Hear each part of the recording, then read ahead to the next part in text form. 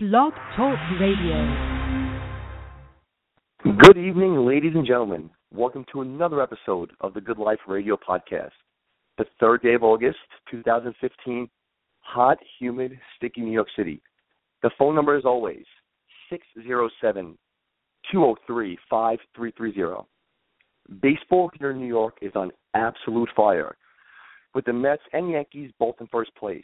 The Mets coming off a stunning sweep of the Nationals, and the Bronx Bombers just continuing to win series after series after series. We have a comfortable 6-game lead in the AL East. Obviously, baseball's on the agenda today, so I got myself a guest. He's played 12 years in Major League Baseball, 7 different teams. More importantly for me, he was on the New York Yankees. He had a really interesting ride with the Yankees, especially the 2004 season. So without further ado, let's get him on the show. My man, Tanyon Sturtze. Tanyon, what's up, my man? Thank you for joining the show. What's happening? How you doing, Mike? Always good. What's going on with you? What is Tanyon Sturtze up to right now? I just took my 2-year-old out of the bathtub and put her in bed. That's what I'm up to. And I just saw you not tweeted much. something. I just saw you tweeted something about you can be the Bleacher Creatures with Bald Vinny. Yeah, Friday night we have a Tanyon Sturtze night out in the bleachers. I have a charity called Pinstripe Sports Dreams. And what we do is we take money and we pay for Little League kids that can't afford to play for travel baseball and stuff like that. So we try to pick a few kids each year and take care of their expenses. And what's the website for that? And what's that? Do you have a website for that we can go to? I believe it's pinstripesportsdreams.com.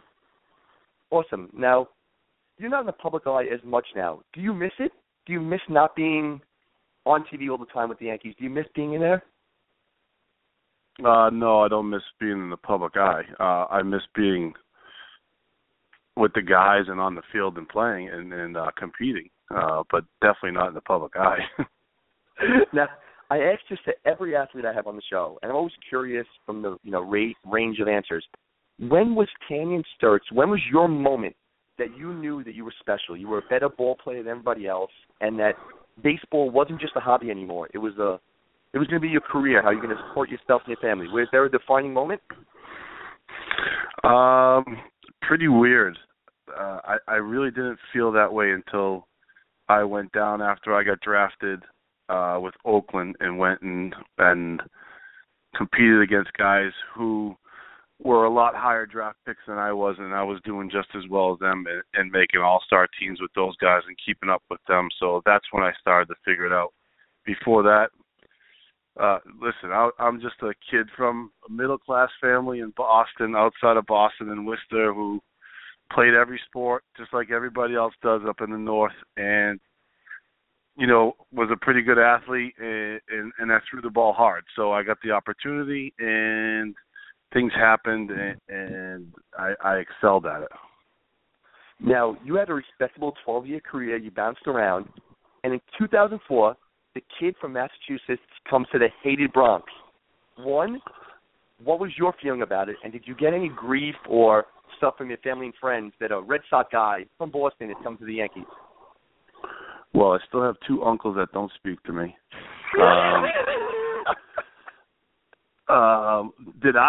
I loved it. Are you kidding me? I was sitting in AAA in Las Vegas.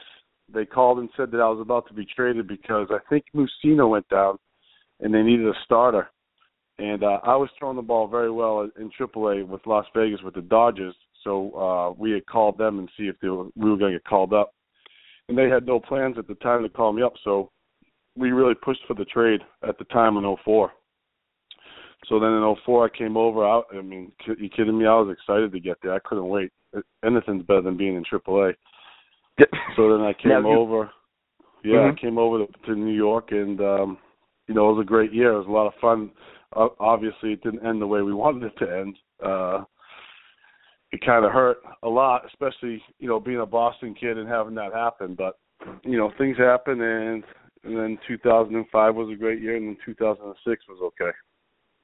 Now, you go from being a starting pitcher, I think the year before you threw 200 innings, to being, you threw a couple starts here and there, but more of a relief pitcher. What's the biggest difference, and what do you like better doing? You like starting or relieving? Now that I did both, I like relieving better. because you get the opportunity to be in the game every night. It took a little time to get used to. Thank God I had Mariano with me. I got to play catch with Mariano every day. When I got traded over in 2004, his throwing partner was Mike Stanton, and Mike Stanton left. So I got to play catch with Mariano every day, and he kind of taught me about being in the bullpen and how your mind has to change a little bit differently than when you're a starting pitcher, where you try to go a few innings and try to map out different at-bats for guys throughout the game. And in the bullpen, kind of just let it go as hard as you can go for an inning or two.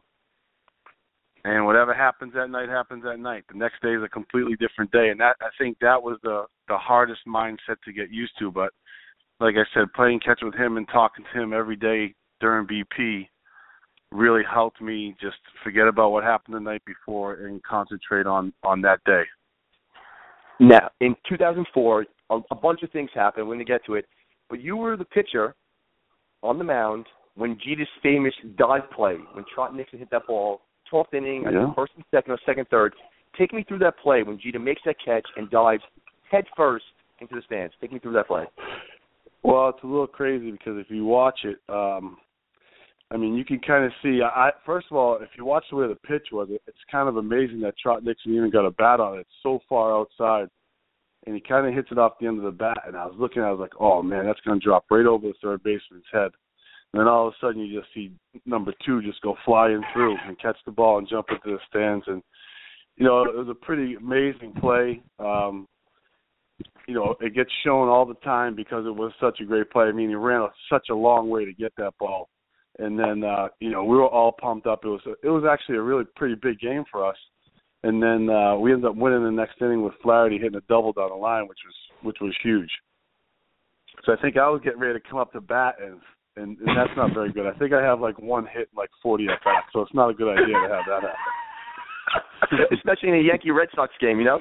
Yeah, especially extra innings, Yankee-Red Sox probably wasn't going to work out too well. So I'm glad Flash got the hit. Now, in 2004, another famous thing happened, the famous A-Rod Varitek fight. I knew about the fight, obviously, and I remember, and it's going to be silly coming from a fan's perspective, but that's a moment when everyone, like, loved you. You had the blood on your face. You're all fired up. You watch the clip now on YouTube. You were gang tackled by, like, 3 guys. Take me through that fight. I'm always curious to these baseball fights. Usually it's just the guys pushing each other. That was a legit brawl. Yeah, well, the way it all started the night before. They hit A-Rod a couple times, and then the first at-bat he got hit again. So him and Varitek kind of went at it. But by the time they got on the bottom, I mean, if you're on the bottom of one of those piles, it's pretty ugly. There's all kinds of spikes and everything going around. And A-Rod was kind of getting it pretty good down the bottom. So I just came in and started grabbing some guys and getting them off. I actually started that game. I was in the dugout. I wasn't in the bullpen yet. So I was pitching. So I just came running in and ended up getting Kapler a little too high on the neck and, you know, kind of pulled him out of the pile.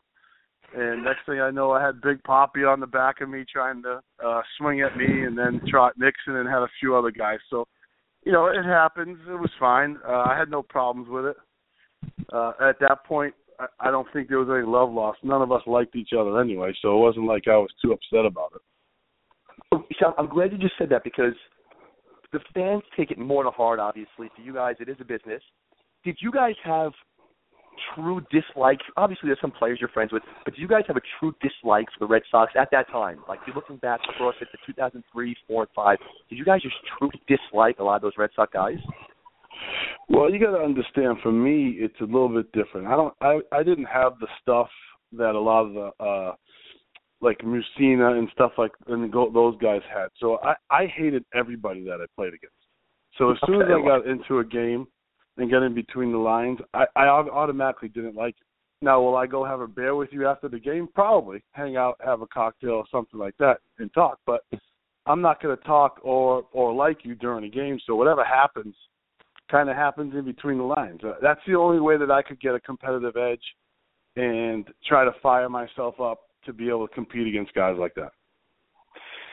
In 2004, this is when I mean that the Yankees are my life. The Yankees in Kentucky basketball, Tanyon, my life. My wife left me. No, my wife left me because of sports. It's the reason I'm single. It's pathetic, but I truly can't watch something on TV or even read a book when they mention, the collapse. So we're not going to talk too much about it, but you were part of it. Yeah, please don't. Now, the one thing I have to ask you, because I still have little nightmares every once in a while. I shake and watch Dave Roberts still in second base. I wake up with sweats. You know what I mean? Now, I don't know if you knew this. I was not in the major league, so I wasn't in the locker room. Just give me a brief sentence or two about how horrible was that locker room at the end in 2004 when it's over in Yankee Stadium. Just take me through that. Well, to be honest, Game 7, I don't know. It was a weird feeling going into Game 7. Okay. We really thought that we had to win Game 6. Mm-hmm. Game 7 was a tough one for us because we really didn't have anyone to throw. We knew Kevin Brown was going to end up going. Yeah. They called down the bullpen and told Kevin Brown that he was going to start the next day, so he kind of left the stadium a little early and then got ready for the next day. But as we know, that start didn't go very well. So we really knew that we really didn't have many people to throw for Game 7. So we knew we kind of had it. I think it was more somber after Game 6 than it was Game 7 because I not saying we were expecting to lose.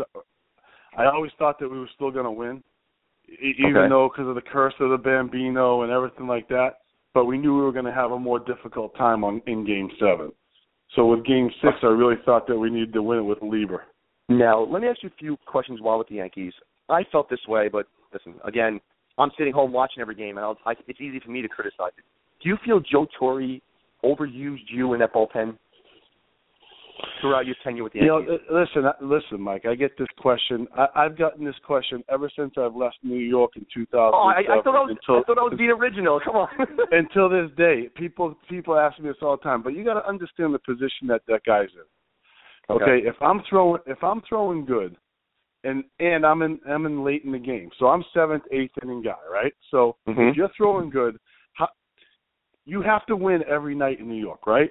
Otherwise, the media goes crazy. They go nuts. The media goes nuts. So if I'm throwing good, then if he doesn't use me, they're going to go crazy that he didn't use me.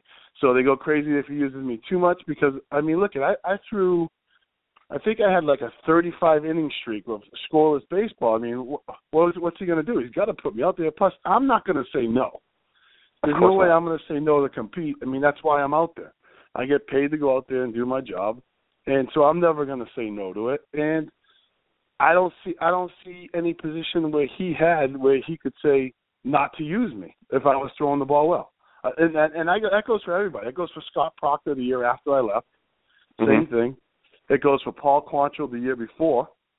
I mean, it was a few of us that we got used, but we were throwing the ball good. So how is he not supposed to use us when he's in that kind of a position in New York where if you don't win, your head's on the table and you're probably fired anyway, right? So you got to win every night. I love you have to win every night. Homer Bush came on the show and we were talking about it, and I asked him, did he feel the pressure of playing in New York? And he said, a great story he told me. He said that he never listened to sports radio. He said that you guys had a night game and he had like two stolen bases and he scored the winning run. And then he said the next day, it was a day game, he gets caught stealing in a big spot, but he puts on the radio. And he said everyone forgot he stole 2 bases, had the game-winning run. They were destroying Homer Bush. And now, did you feel the pressure? Do you guys feel the pressure? Listen, it was so easy for me. You got to remember, I'm 7th, 8th inning guy.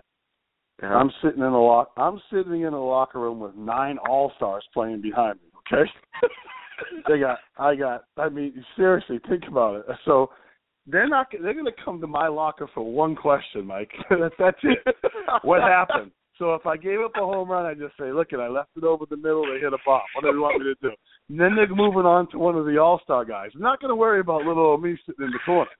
So no, I didn't feel the pressure. There was really no pressure because I had all those big guys there to protect me, So it was always – and even if I did leave runners on base, Mariano came in and mopped it up for me anyway, so it wasn't that big a deal. Now, in 2008, you play your last game for the Dodgers. How'd you know it was the end? How'd you know, like, this is it, my career's over? Was there a moment? Yeah, I was spending more time in the training room and more time in the weight room to get ready to throw one inning than I needed to be, and that I should have been. So yeah, I knew it was time. It really didn't bounce back after I had my surgery, after being in New York. It took a long time. I tried to do it. I tried to get it back. I got it back. Like you said, I got back to the LA, but it just wasn't the same. Obviously, I competed because, I just compete, but it wasn't the same. I knew that I didn't have the stuff that I had before, and I wasn't the kind of guy that could change the way he pitched. Mm-hmm. I didn't have great breaking balls. I didn't have great, I had a great split, but I had fastball split was pretty much what I worked with. So when you lose, fastball goes from 94, 95 to 90, 89, 90, 91, you're in kind of trouble. So that's when I knew. In baseball, what is your biggest regret throughout baseball on the field? Wow, the biggest regret. I never even thought about that.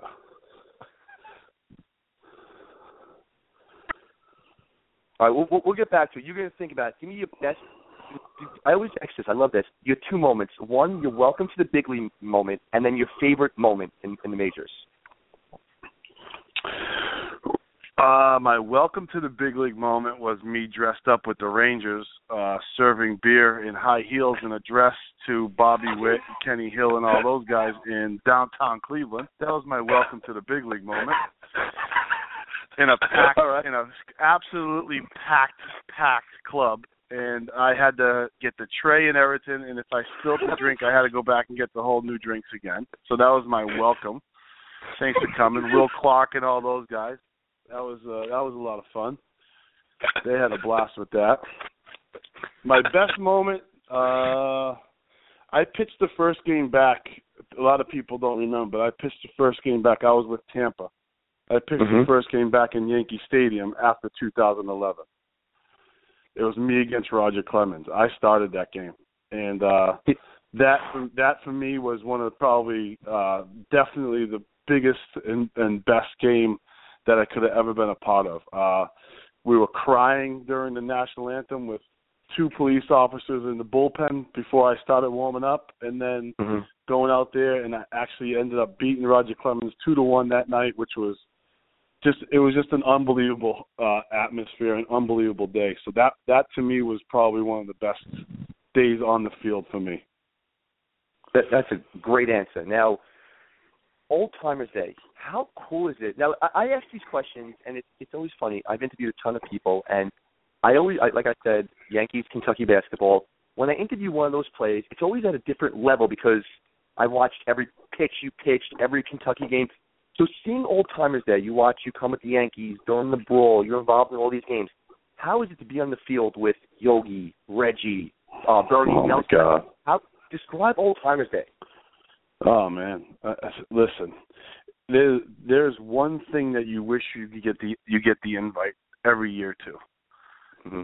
You wish that envelope comes and says that you're invited to Old Timers game now that you're done. I mean, that weekend that they put on in New York it's so special to be around those guys, to be in the locker room, listen to them talk. I mean, look at all the Hall of Famers. I mean, it's just crazy.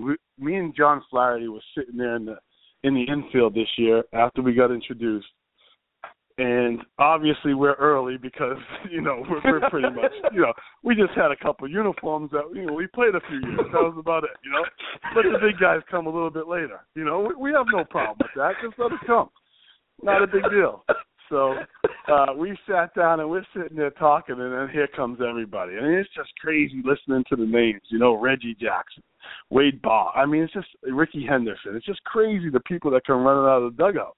And you're like, we're sitting in the locker room with these guys. It's just, it blows your mind because, there are some of those guys that we did play with. I played with Wade Boggs. Wade Boggs ended up being a coach of mine in Tampa Bay for a little bit.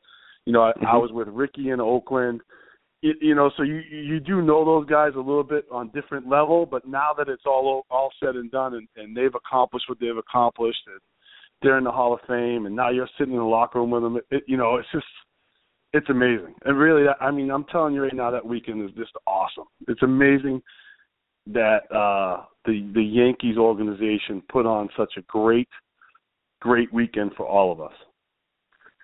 When you played for the Yankees, wait, did you live in New York? 55th and 2nd, brother.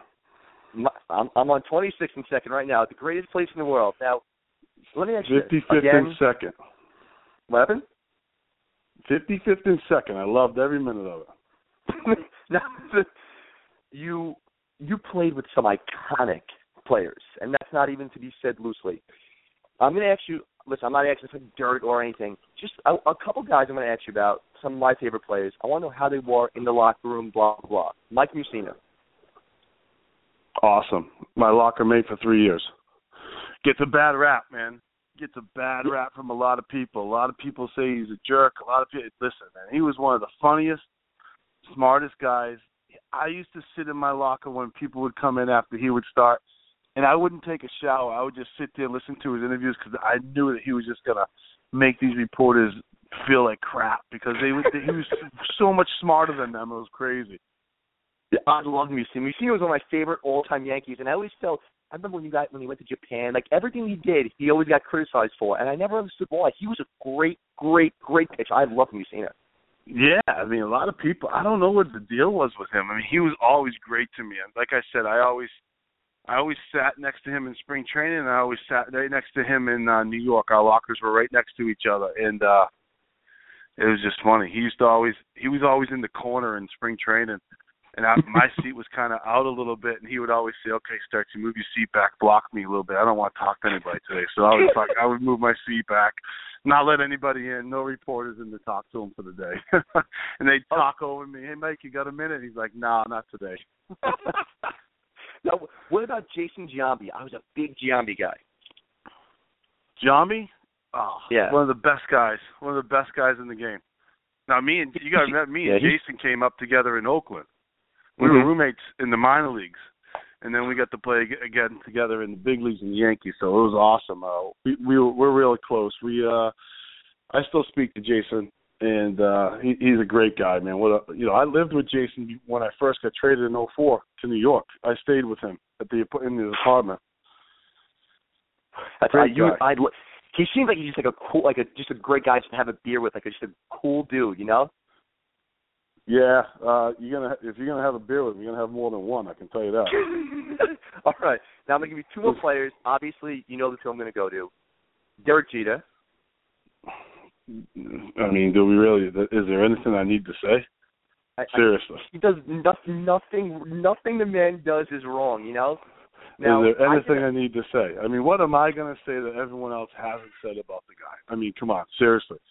I mean, the guy, I can, a good friend of mine. I actually just texted him 2 days ago, because he's starting to play golf a lot. So I just texted him 2 days ago because I'm a pretty good golfer. I said, "Are you almost ready?" So he needs a couple months more to practice before we play. So I said, "Okay, no problem." Okay, great guy. Listen, awesome. Doesn't get better. Okay, I got to ask, how about the mindset? You said it earlier, and you actually used the same word. Give me the mindset of Mariano Rivera. If you said you came over, he played catch with you, he was telling you, tell me the mindset, because he just seems like just a guru of knowledge and just always so calm. I'd watch a game, and I'd pace my house back and forth, yelling and cursing, and he comes in, and he calms you down. Describe his mindset. You pretty much said it. I mean, I don't know. I don't know if he has a pulse. I really don't. I mean, nothing ever gets too exciting. Nothing ever gets too down in the dumps. I mean, remember there was a couple years where we would come out of spring training and he would lose a couple saves, early on in the year, and people were like, "Oh, he's done. Get a new closer. We need someone else to close." And everyone's like, "Hey, what's wrong with you people? You guys nuts?" You know what I mean? I mean, you guys absolutely crazy. He blew 2 saves, in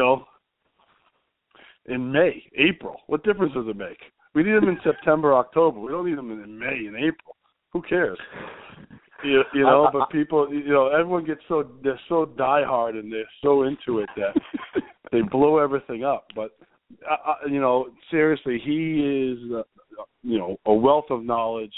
He's been in every possible situation, so he knows what he's talking about on everything. And like I said, I really don't know if he has a pulse. The guy is he's amazing, the guy. I'll never forget, I think it was 2001, and I'll make it quick. I'd rather hear you talk. I'm going to tell you my Mariano comic story. 2001, Yankees, Red Sox, man on first base, and ground ball to Soriano. He throws the ball, double play at the end of the game, throws the ball over Jeter's head into left field. Second and third now, I think the Yankees were winning 2-1. It was a one-run game. And I'm screaming, yelling, and he showed it. Mariano looked at Soriano with his glove like, relax, like I got. And he calmed all New York City was like, all right, we got strikeout, top up, we win the game. And that calming effect, he's not normal. He's the greatest player. Now, I have to ask you about that one guy. I love him. No one else does. How is A-Rod in the locker room? He gets a bad rap. I love him. I really do. I'm a big A-Rod guy. I felt that New York never accepted him because he wasn't cheater. How is Alex Rodriguez? Do you love him? Do you love him now, or did you love him a couple of years ago? Or you love him now because he's raking? No. I mean that. When he first came, I loved him. I'll tell you. And then what happened was when everyone hated him, I started to like him more. Like just to appreciate a great baseball player.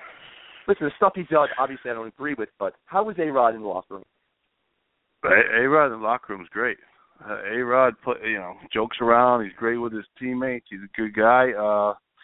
Like you said, he gets a bad rap, man. Okay. He really does. Obviously, he was never going to be Derek, and obviously the first few years that everyone's going to compare him to that. Listen, there's things on a baseball field that guy could do that a lot of people can't do. I mean, that guy, he's a stud, man. I mean, people don't realize it, but that guy is a stud. He was a stud in Texas. He was a stud in Seattle. I mean, think about back in those days. I mean, the kid was amazing. And now look what he's doing. I mean, the guy had a year off. That's not that easy, man. He's not young anymore. It's not that easy. Of course not. He's making it look so easy. And that's what I'm saying, but that's how talented the kid is. I mean, that should show everybody how talented that this kid is to be able to take a year off at, 40, man? I mean, 40 years old, and he's up there raking? Now, listen, I know you're not going to break, all crazy stuff. Did A-Rod and Jeter have a certain type of beef? I'm not going to ask that, just fight it. Was it more of a competitive beef, or was there an issue with those two in the locker room? Oh, I don't even. You're going way above my pay grade, brother. Huh? Okay. That's it. You're way above. You're up echelon in pay grades in the clubhouse. Okay. There's certain areas where I don't even go to in the clubhouse. All right. That's the Park Avenue. Yeah, exactly. You're on Park Avenue right now. I'm on 50-52nd, my man. You know what I mean? You never crossed over there. All right, listen. No. Listen, if I get a text message with them to say, hey, come have a drink, or I'm going here, you want to meet here for a little bit, I'm in the cabin there in 2 seconds. You know what I'm saying? But I don't go up into those neighborhoods and hang out with those guys. Come on. Listen, I'm having a great time with you. Now, I asked this question to every single person on my show, and I think you're going to win it. I think I know who your answer is going to be. You and I are out now. We're in the city. We're at a bar, and you want to impress everyone there.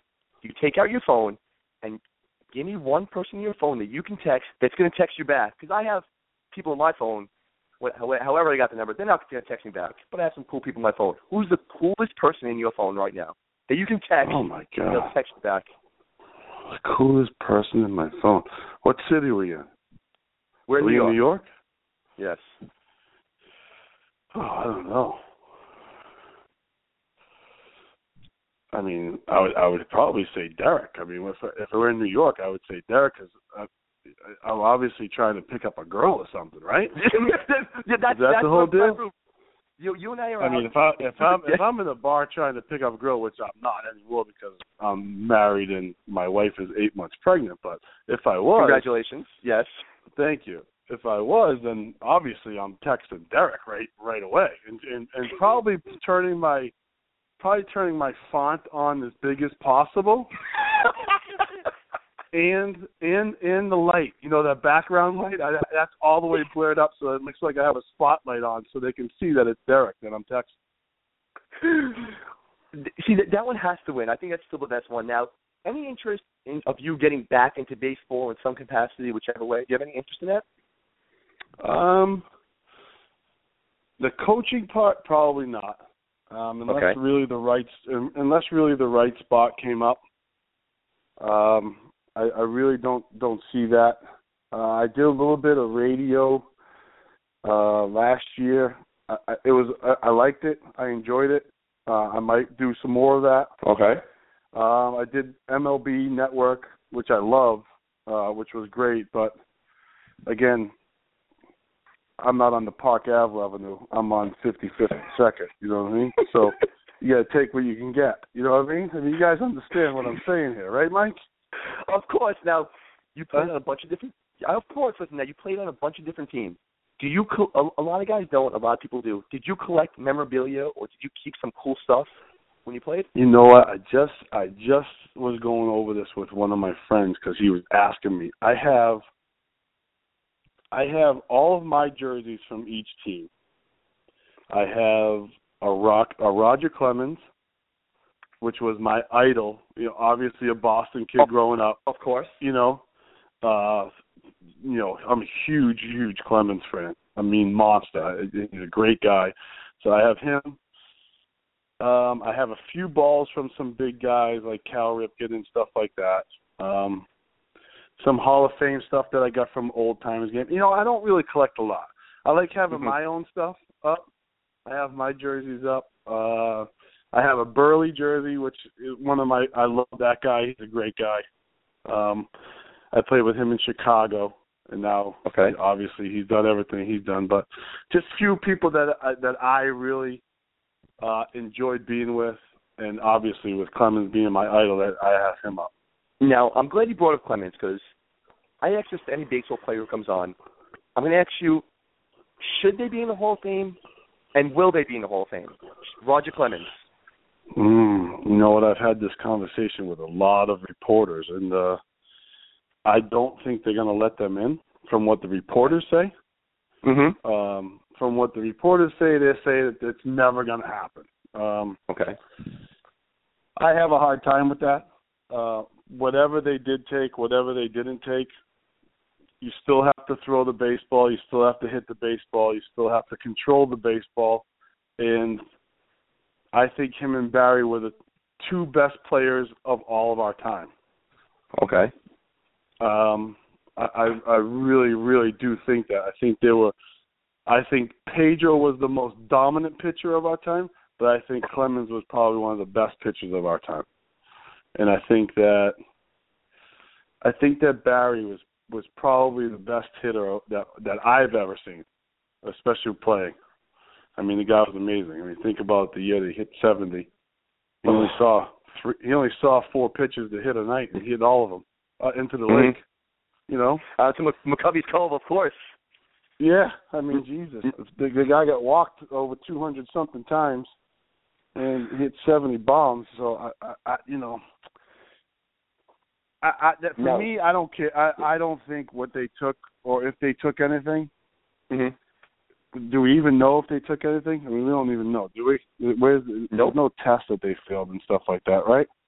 Exactly. It's all hearsay. It's all some trainer saying that they took it or something like that. So I don't believe anybody. First of all. Okay. I think you got to go by numbers, and I think they should be in. Now, that's my answer. You said something the other day. I'm not going to ask you who did it or whatever, but you said some player who just got in the Hall of Fame. You said I think on Facebook, quote unquote, they took something and they're in the Hall of Fame. No, I didn't say they took something. I said they're accused of taking something. Oh, okay. The only reason why they, Biggio didn't go in on the first ballot is because they're all saying he supposedly took something.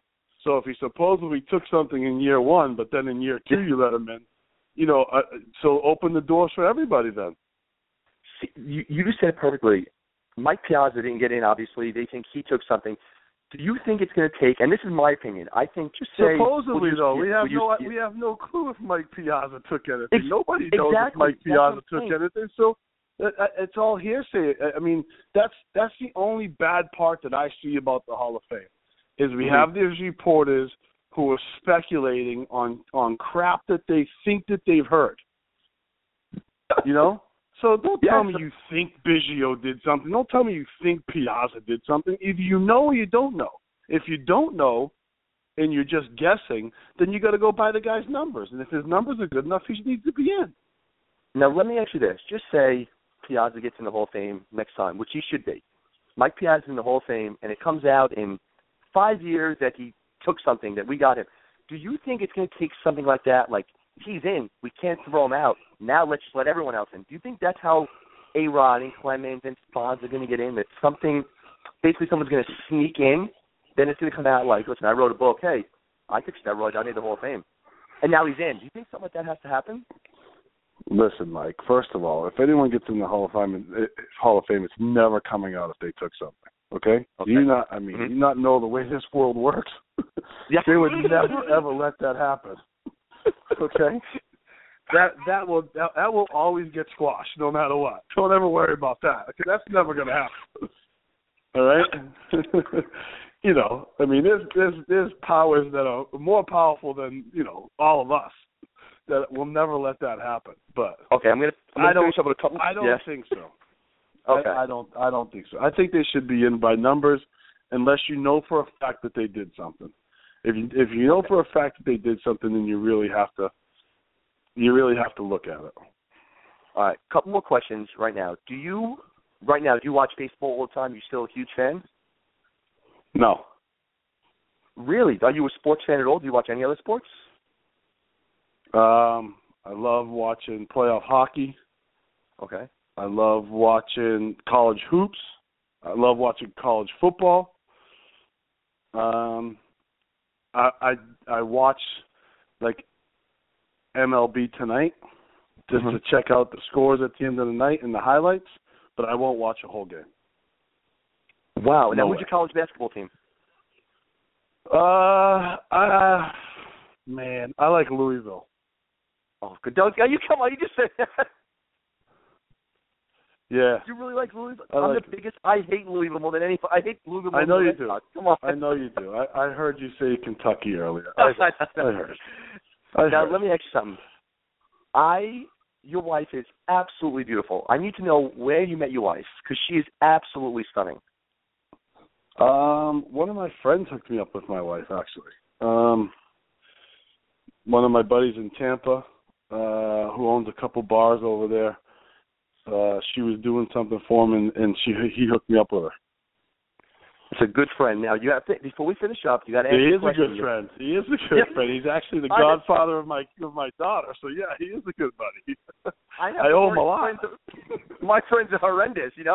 I have the worst friends of all time. You got to, before we hang up, you got to answer the question. Your biggest regret in baseball on the field. God, I know you keep saying that. My biggest regret on the field.